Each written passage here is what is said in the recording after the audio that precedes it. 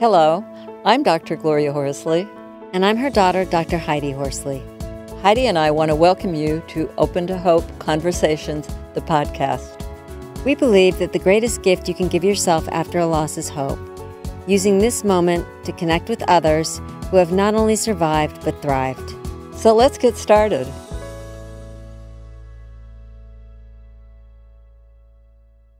Well, Heidi, we have got a great guest today. He has quite a story, an incredible story, and he is doing something that I love, which is coaching people who've had a loss of a spouse about dating, which is really unique.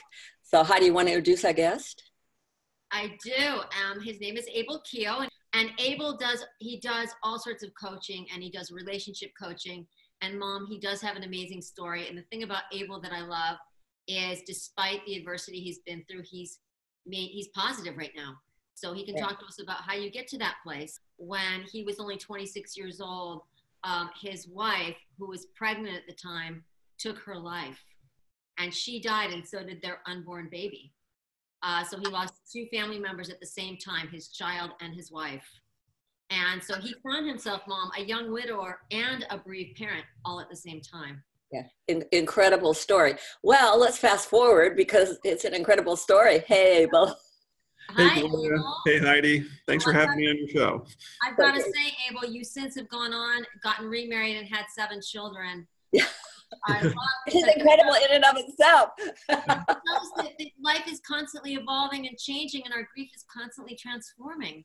Yeah. I think it's so important for those out there that are like in the throes of the loss that think, okay, my life is forever destroyed. Mm-hmm. Yeah, and I mean, life is hard when you experience loss, and it can be difficult, but it's not forever destroyed. It's just, you just got to readapt and change and adjust to a new reality. And it's not always easy, but if you go ahead and do your best and do it, you can, have a new kind of life, and it can be just as happy as your old one. Everybody's going to be a little bit different, but yeah, I think actually committing to date and going out there and dating again is really kind of that acknowledgement that you're kind of taking a step forward, and in some ways that you are kind of leaving the past behind and you're starting a new chapter. And yeah, that can be hard for some people. I've even heard people say on our shows in the past, Mom, and you've heard this, we feel like we're cheating on our spouse. Even though they're dead, we feel like we're cheating by dating. Yeah, and yeah, well, I mean, I felt the same way. I think if you feel like you're cheating on your dead spouse, I think that's a normal feeling at first. And if you feel like that, I don't think there's necessarily anything wrong with it. I would suggest that you give it a try and maybe date a bunch of different people and then see if you still have that feeling.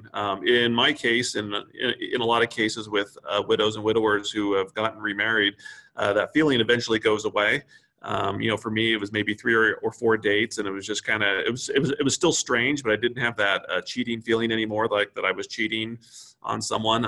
It's going to be slightly different for everybody, but I think once people go out there and just kind of do it and try it, they can kind of see for themselves. It's kind of a good litmus test whether or not you're ready to date again. I'd say, if you have 3 or 4 dates with different people and you still feel like you're cheating, maybe you want to back off for a while, take a few months or something and just kind of, do something else for a while before trying it again. But I think with a lot of people that I've talked to, it's a natural feeling, but it's one that kind of fades away after they kind of get used to dating again. So Abel, how long after your wife died did you start dating? It was about 3 or 4 months. And were there people that criticized that? Because I've heard people say that people either say it's too soon or it's why aren't you doing it? Yeah, there wasn't criticism to my face, but I know there was a lot of raised eyebrows, and especially I hid the fact that I was dating again from people, mostly because I knew that they wouldn't understand it. And, and when I first started, I didn't understand why I was quite doing it either. I just felt like it was something I had to do.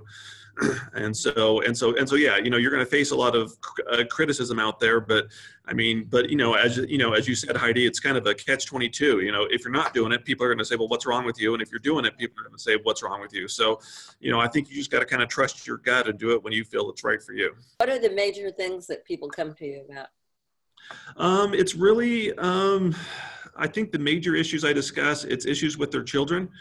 It doesn't matter if they're adult children or minor children, but usually it's at least when it comes to widowers, most of them are dating within a year of their spouse's death, and their kids, whether they're grown up or teenagers or whatever, are just having a hard time with it. And so that's probably the top issue I deal with.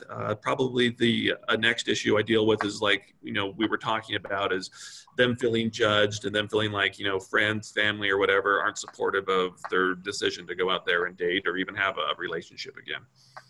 What's interesting about this is that after my father-in-law died, my mother-in-law went to a bereavement group and met this man that she liked, and they started dating. And my mother-in-law was 78 at the time, so she wasn't a young widow. And her kids had my husband included, had a really hard time with it.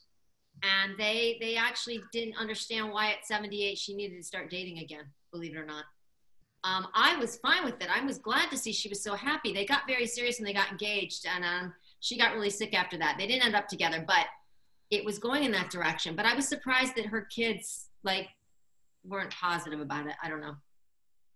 Yeah, well, I think the issue with the kids that I see, especially maybe adult children, is that they're just having a hard time seeing mom or dad with somebody else. Yeah. In their mind, there's mom and dad, and maybe they're sad that mom or dad died, but they probably haven't maybe reached the point in grieving where they should, or they're just having a hard time seeing dad with somebody else. And and I think it's just an adjustment. And honestly, it seems like the teenagers have an easier time with it than the adult children. It seems like when I'm talking to these people, it's people with adult children who are on their own, have families of their own. They're the ones having the harder time with it. It seems like the teenagers can somewhat adjust to it a little bit better, but it's really, it's like these adult children, they won't invite, their dad over to the house if he's going to bring his girlfriend or something like that. And it's just, I mean, to an extent, I kind of understand the difficulty of maybe, dad's moving on and you're not, but at the same time, it's like, can we kind of grow up here and, at least give them a chance, Yeah. How much do you think money is connected with leaving the wills, the estates, all that kind of stuff? I'd say maybe in about a quarter of the cases it is. It's probably in about a quarter of their cases. They think the dad's going to leave money to the new woman or something like that, even if dad says he's not. And I don't know. I mean, my thought process is, well, it's not your money. It's, dad's money. It's his money. He can do what he wants with it. Every widower I've talked to has started dating at least within the first year. And then widows that I talk to, they tend to take a break, could be, 6 months, a year, 2 years, several years. But yeah, I think that's why there's usually more issues with widowers, at least with their children and family and friends, is just because they're doing it so fast. And and I mean, I'll be honest, if I hadn't been widowed, I'd be having, if my mom was to die and my dad was to start dating somebody a few months later, if I hadn't gone through my own experience, I'd have a hard time with that. I'd be like, Dad, what are you doing? Didn't you love mom? And the reality is I think men have this internal need for relationships. And it's just kind of this, I don't know if it's a genetic thing or whatever, but they just have this need for relationships. And so that usually they go out there and start dating again just to kind of, fulfill this, this primal need, I guess, to be with someone. And I mean, usually they're doing it before they're emotionally ready to do it. But at the same time, it's just this weird feeling. I mean, you feel like, I always felt like there was something wrong with me. I mean, it was 2 months after my wife died and I started having thoughts about dating again. And I thought, well, what's wrong with me? It's like, well, am I mad at my wife because she killed herself? I was kind of rationalizing it. I didn't think it was a natural feeling. But after talking to, hundreds and hundreds of widowers over the years, it's a natural feeling. And guys just have this thing where they just need to go out and date again. So, my advice to them, like when I coach them and stuff, is usually to, there's nothing wrong with the way that you're feeling. Just go out and date, 3 or 4 different people over the next month or two, and just kind of see how you feel after that. I discourage them from getting in a serious relationship very quickly, but I do encourage them to go out there and date a little bit and see how they feel, in a couple months, if it's still, if it's still something they feel like they need to do, or if it's something that, that maybe it's not right for them right then. When it comes to widowers, the big thing you want to watch for is their actions. Men will say, men will say whatever they want, especially if they're lonely and widowed. And I mean, I did this too. If you've read Room for Two, which I know you guys have, I had a relationship, a pretty serious relationship before I met Julie, where, I kind of felt the relationship wasn't right, but, at the same time, I really didn't want to be alone. You know what I meant? So I was just, so I would just kind of tell this, this woman, whatever she wanted to hear. I kind of knew what she wanted to hear. And so, I kind of say whatever I thought she wanted to hear, even though my actions weren't backing up the fact that I'd say I love her, but my actions weren't necessarily saying that I loved her. So, if you're dating a widower, or even a widow for that matter, I really say it doesn't matter what they say, because they'll say, people can say anything. It really matters what they do and how they treat you.